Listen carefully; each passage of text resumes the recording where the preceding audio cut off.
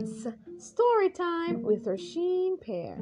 And today, the name of our story is A Kind Old Mariner from the book First Aid in English, Reader D. Let's find out what happens. Old Peter had been a sailor who had voyaged to many foreign lands in his youth, but he was now too old to go to sea. He lived alone in a little cottage just beyond the village and seldom spoke to anyone. There was a reason for this strange, quiet behavior. Some years before, he had lived very happily with his wife and daughter, but a deadly fever, which had swept through the village, had carried them both away and left him desolate. Peter had mourned his great loss ever since, and had grown sadder and more silent as the years went by. The old mariner, like most sailors, was very tidy in his habits and kept his house as clean as a new pin. Sometimes, however, he suffered from severe pains in his legs and could not go about to dust and clean his furniture as he would have liked. Naturally, this vexed him greatly, but he could never make up his mind to have a housekeeper. One very stormy evening, while the sea roared loudly against the rocky coast, old Peter closed his shutters, lit the lamp, and looked around his cozy room.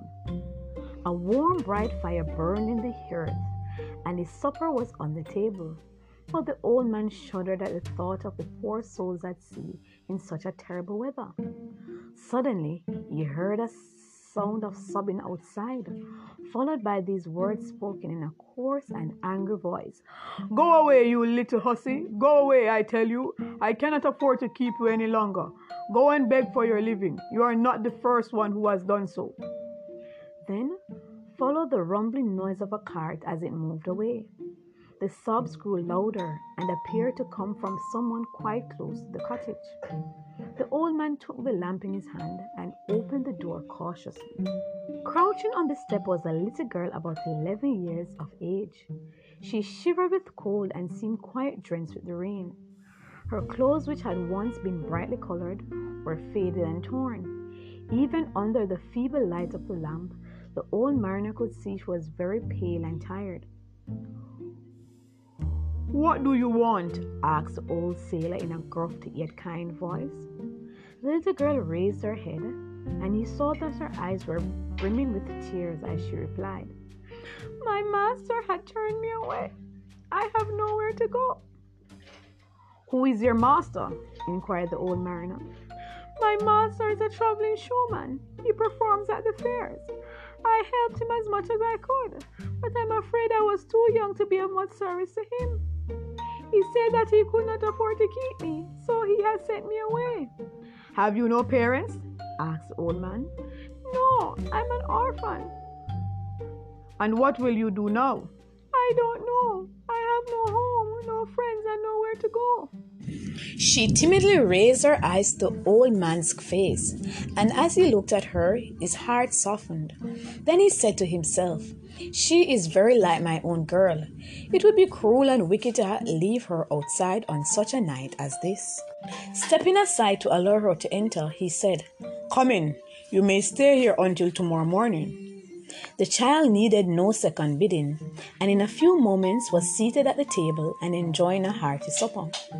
No sooner had she finished than, worn out and tired, she lay down on the couch and fell fast asleep.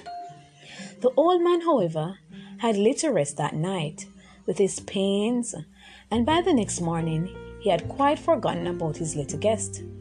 Imagine his surprise when he rose to find the little girl bustling about his sitting room, as lively as a bird.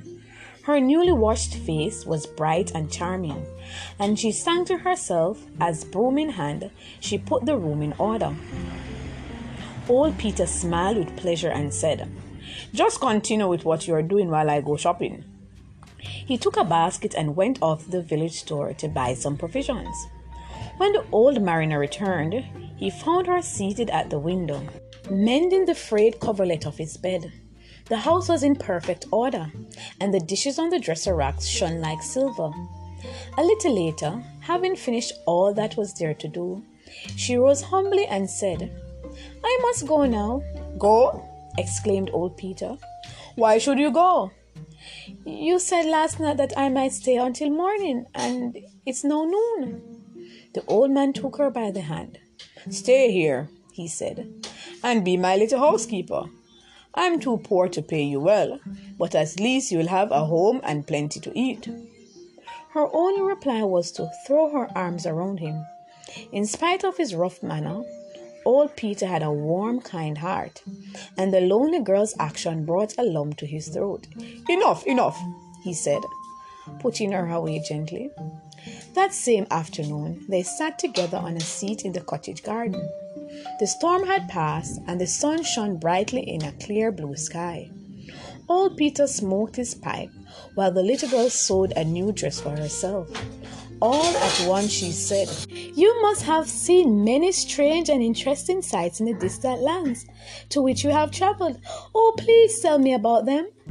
She could not have found a better way of reaching to the old man's heart. He laughed with pleasure and told her an exciting tale of one of his early voyages. Each day, when supper was over, she would ask him to tell her about his life abroad. And with the gleaming eye and outstretched hand, he would pass from one thrilling adventure to another.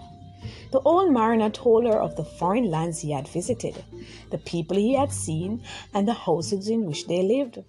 The little orphan listened with a beating heart as he described the Red Indians and the wigwams, the Caribs and their carols, the Eskimos and their igloos, and many other peoples who lived in strange kinds of homes. When the first month had passed, old Peter offered her payment for her work. To his surprise, she pushed away the money and refused to accept it.